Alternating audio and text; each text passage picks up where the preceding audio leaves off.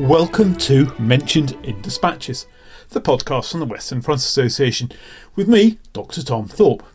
The WFA is the UK's largest Great War History Society. We are dedicated to furthering understanding of the First World War and have over 60 branches worldwide. For more information, visit our website at westernfrontassociation.com. It is the 24th of February 2020 and this is episode 149. On today's programme, journalist and writer Vanessa Holban talks about her recent book on the 1919 Amritsar massacre. This book was published by Pen and Sword.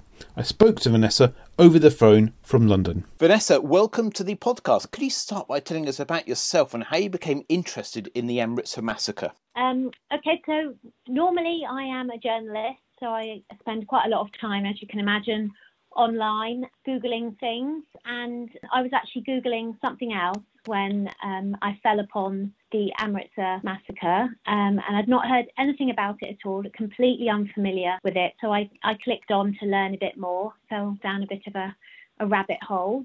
And I think what intrigued me initially was it seemed a sort of very different event on the surface to how it is actually the significance of it. And generally it's considered quite a turning point in the struggle for Indian independence. And yet mostly it seems to be unknown about. So once I'd learnt a bit more about it, I did sort of ask around the sort of people that I would normally have expected to know about it, who were sort of interested in history and that timeline. And again, very few people knew about it. So yeah, here was this pivotal event that no one seemed to know about. Why do you think a book was necessary on the event? So really, sort of once I started researching it, I went to visit the MP for Ealing Southall, Surendra Sharma, who sort of regularly brings it up in the House of Commons with the sort of Prime Minister's question time when it's an anniversary of the event itself. And that's when I sort of discovered a bit more about it. And although it remains unknown to a large sort of proportion of the British population who have Punjabi background, perhaps grandparents, it's still very much an open wound. The centenary was coming up last year, so that seemed like a good time to discuss, to put this back into discussion, and that's why I sort of felt a book was enough. Part of the reason I think it requires a book rather than maybe just a magazine article is because of the events leading up to it, were all a result of everything else that was going on at the time. So it's not something you can summarise even in a sort of long form article. Which is exactly what I'm going to ask you to do now. Could you give us a brief chronology of the events of the massacre, sort of what happened where, and then we can go into the reasons and its consequences in a minute? So the massacre itself happened in the Jallianwala Bagh, which is a sort of enclosed public space in Amritsar in the Punjab. Very much enclosed, high walls, hardly any exits, and the exits that existed were tiny. So it's not the sort of thing that you can get out of quickly. Not particularly attractive place at that point in time, but it was certainly where people, went to rest. Could be very busy. On the day of the massacre, they estimate there were about 20,000 people in there. Typically, people went to visit the Golden Temple in Amritsar, which was a sort of pilgrimage place.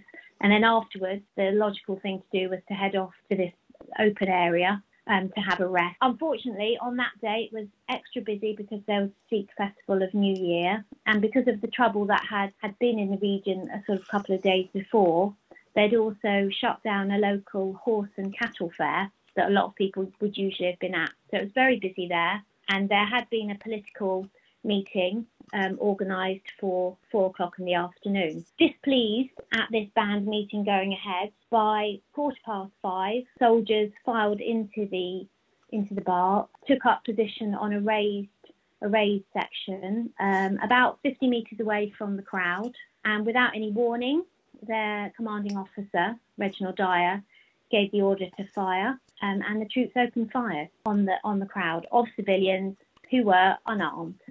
Some were there attending the political meeting, some were just there resting as they would, lingering around in Amritsar. The shooting lasted about 10 minutes. 1,650 rounds of ammunition were fired in that 10 minutes. And the official figure, even though there were about 20,000 people there, were that 379 unarmed civilians were left dead, with many more wounded. After ceasing fire and leaving just sort of enough bullets to make sure that himself and the soldiers could leave without any risk to them, the dead and the dying were left there in the enclosed space with no medical aid, and actually there was a curfew imposed at the time, so anyone caught out helping the wounded after 8 p.m. would also have found themselves in a lot of trouble. So which units, before we get into why it happened, what units of the British Army were involved in the massacre? Well, it was a bit of a mishmash of troops, because what had happened was 2 days before there had been rioting. So various sort of soldiers and units had been sent down there. And by the time this event happened, General Dyer had taken control, and from the troops at his disposal, he picked 90 soldiers to take into the bar. 50 had rifles.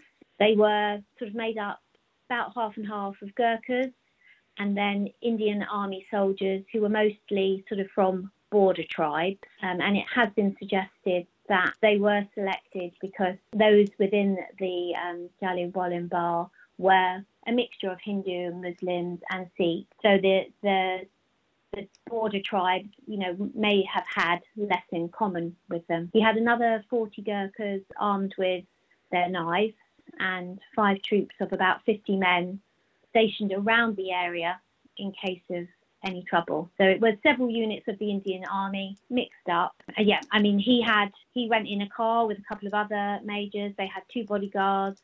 There were another 2 policemen, and they did have some armoured vehicles, but they didn't fit into the square itself because you can only approach the square down very narrow passageways. So that brings us to the question of why did the British open fire? It was a pre-planned strike. I think a lot of people who come new to the massacre may consider it a sort of an impulse reaction to some British army people finding themselves, under siege in this enclosed space, but that was not the case at all. Earlier in the day, Dyer had led his troops through the town to read out loud a proclamation that sort of banned these public gatherings, and he had returned back to his sort of makeshift base by 1 o'clock. So he only left at sort of 4-ish to march again to the area. So he had several hours in which he planned his firing squad, if you like, and he certainly had intelligence from the scene that crowds were gathering there in Jallianwala Bagh. It wasn't a knee-jerk reaction, if you like, to finding himself in a position of danger. It was a deliberate act. So I think you've indicated that Dyer may have been responsible. Why did he do what he did? Yes, it's a massively complex question, and in the strictest sense, perhaps Dyer is to blame in that he planned the attack and he gave the order. Although there is some confusion when you look at the situation, why it was Dyer who'd actually journeyed to Amritsar himself and put himself in charge, if you like, taking charge as the most senior officer, because there was quite a lot of chaos and confusion in the few days before Dyer got there. Other people are often blamed for the events, and indeed one of those would be Sir Michael O'Dwyer, who at the time was the Lieutenant Governor of the Punjab. He was ultimately Dyer's senior officer. He was well known as a hardliner, and he did know the area was particularly volatile. In the end, he was actually assassinated for his part in the massacre in 1940. And it was O'Dwyer who had, if you like, set in motion the events that caused the rioting that had happened in Amritsar a few days before this massacre. Those riots were in response to the deporting of 2 nationalist supporters and Gandhi as well, who had basically been kind of banned from the area, if you like. O'Dwyer had also censored the press.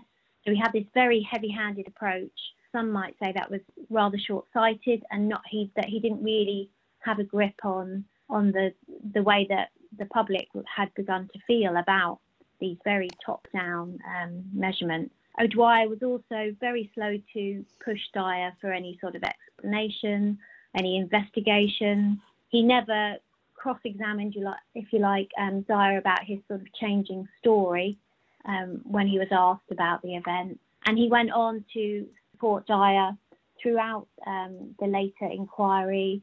Then when Dyer went back to England, O'Dwyer was still very much in his corner, trying to prove that this event was necessary. So yeah, I think a lot of people would blame O'Dwyer as being, if you like, the superior officer and perhaps someone who set the wheels in motion. Other people that might be to blame would be the civilian deputy commissioner, who was actually new in his job, but he was supposed to be in charge of Amritsar. People say that he was very quick to hand over to the military, if you like, passing the buck a bit. Other people might think that the current, or the viceroy at the time, Lord Chelmsford, was to blame in that he passed the sort of very repressive anti-terrorism laws, the Rowlatt Act, that came in sort of after the war, instead of lifting some of the measures that had been taken to ensure peace in India while we were sort of fighting the First World War. He decided in his wisdom that the Indian sort of populace still needed very much this top-down management. The Viceroy never visited Amritsar himself to sort of see what had occurred or what could have occurred, and he also left poor old Edwin Montagu back in the UK, who was the Secretary of State for India, very much in the dark about the events, really sort of dragged his heels, if you like, about what happened. So what was the official response to the massacre? The significance really of the response was perhaps less about the response itself and the pace at which it didn't move. So the sort of key word here is that it was a very slow response and it lacked consensus. So initially, two sort of concerned academics went from Amritsar up to where O'Dwyer was stationed to sort of try and say to him, look, this has happened, you've got to go down to Amritsar and do something. But O'Dwyer wouldn't even get out of bed. Meanwhile, Dyer only filed his report 6 hours after the event happened. And when we're talking about filed a report, we're talking a very, very basic, this happened, this many people died. So that kind of initial response was, if you like, to brush it under the carpet. And initially, it certainly looked as if Dyer had just been accepted as sort of hero of the hour, putting down rebels and bringing calm to the Punjab region with this short, sharp shock. Unfortunately, when you look at it, it wasn't borne out by the facts, because although Amritsar itself was obviously very quiet immediately after the massacre, and then martial law was imposed there too, so that did, if you like, stop any reaction to it. But the rest of the Punjab carried on with a lot of unrest. There were riots, there was vandalism of anything that was kind of considered a British institution. So you're looking at telegraph wires being cut, railway tracks being pulled up. The All India Congress Committee, were the people who were started to push for an inquiry into the event. The British government and the Indian government really tried not to do anything. Eventually, by sort of about June, the India office had started to ask the Indian government, to have a think about getting an inquiry together. That was to go on to be called the Hunter Committee. That didn't meet until October 1919. So you can see there was quite a delay before anything was actually done. And it wasn't until August the 25th that Dyer submitted any kind of fuller report to the authorities. They left him, if you like, alone for all that time to kind of come up with his report, by which time he had decided that his actions were to provide what he called a moral effect across the whole region, if you like, to do something in Amritsar that would prevent more violence and disorder across the whole of the region. You would think that having an inquiry set up as a response to an event, even if it was very slow to come into being, would be perhaps a logical conclusion, something to bring closure. But unfortunately, the Hunter Committee didn't bring closure, partly because the Hunter Committee themselves couldn't agree on what was wrong and what was right, and how Dyer would be punished or not punished, partly because the Hunter Committee decisions were split along racial lines. So you have the the chair of the committee, Lord Hunter, and then four other British members, and then 3 Indian members. So there was sort of balance, but unfortunately by the time they came to making a decision, they had split very much along racial lines, and the 3 Indian members of the committee actually filed a minority report alongside the committee's findings. They agreed, for example, that Dyer was wrong to open fire without giving a warning, but they disagreed on the impact perhaps of the shooting, and the minority report, for example, said Dyer's shooting had seriously damaged relations in British India. So again, no closure there after this very slow inquiry. It was then passed off to the Legislative Council of the Viceroy. And again, they couldn't agree amongst themselves, should Dyer be sacked? Should he just be removed from his post? Should he be prosecuted? Should he be court-martialed? What they were all looking for really is a way to handle the situation without upsetting someone. But of course you can't do that. You can't make an omelette without breaking eggs. You can't not punish someone and expect those who've suffered to feel happy with that result. And you can't perhaps punish a soldier for doing his job if you feel that would then cause a lot of, a lack of morale and a lot of problems there. Something was done, but it was not the thing that brought closure. So what was the immediate political impact of the massacre and the subsequent Hunter report in India and the UK in the 20s and the 30s? So, Amritsar, as I mentioned, was very much sort of subdued after the massacre, and the people there lived in a climate of fear because everyone knew someone that was affected. But the unrest in surrounding areas did carry on. Certainly the Punjab stayed a very volatile area, and really nationalists sort of became far more determined to see independence. Figures like Gandhi, started to change their opinion. Gandhi had been happy to work with Britain for a sort of self-rule situation with dominion status. But yes, in 1920, Gandhi returned his army medal. It was the beginning really of nationalists coming together to really claim back India. Back in the British community within India still supported Dyer. They fundraised a lot of money for him. Back in the UK, I think Dyer was less supported. Although the news had been slow to sort of reach England, as the facts dripped out, Dyer became less and less popular, I think, and that's mainly because of, the fact that there was no warning. It wasn't considered good military practice to fire on one set of people, for the benefit of making another set of people too scared to do something. The government of India sort of published its response, but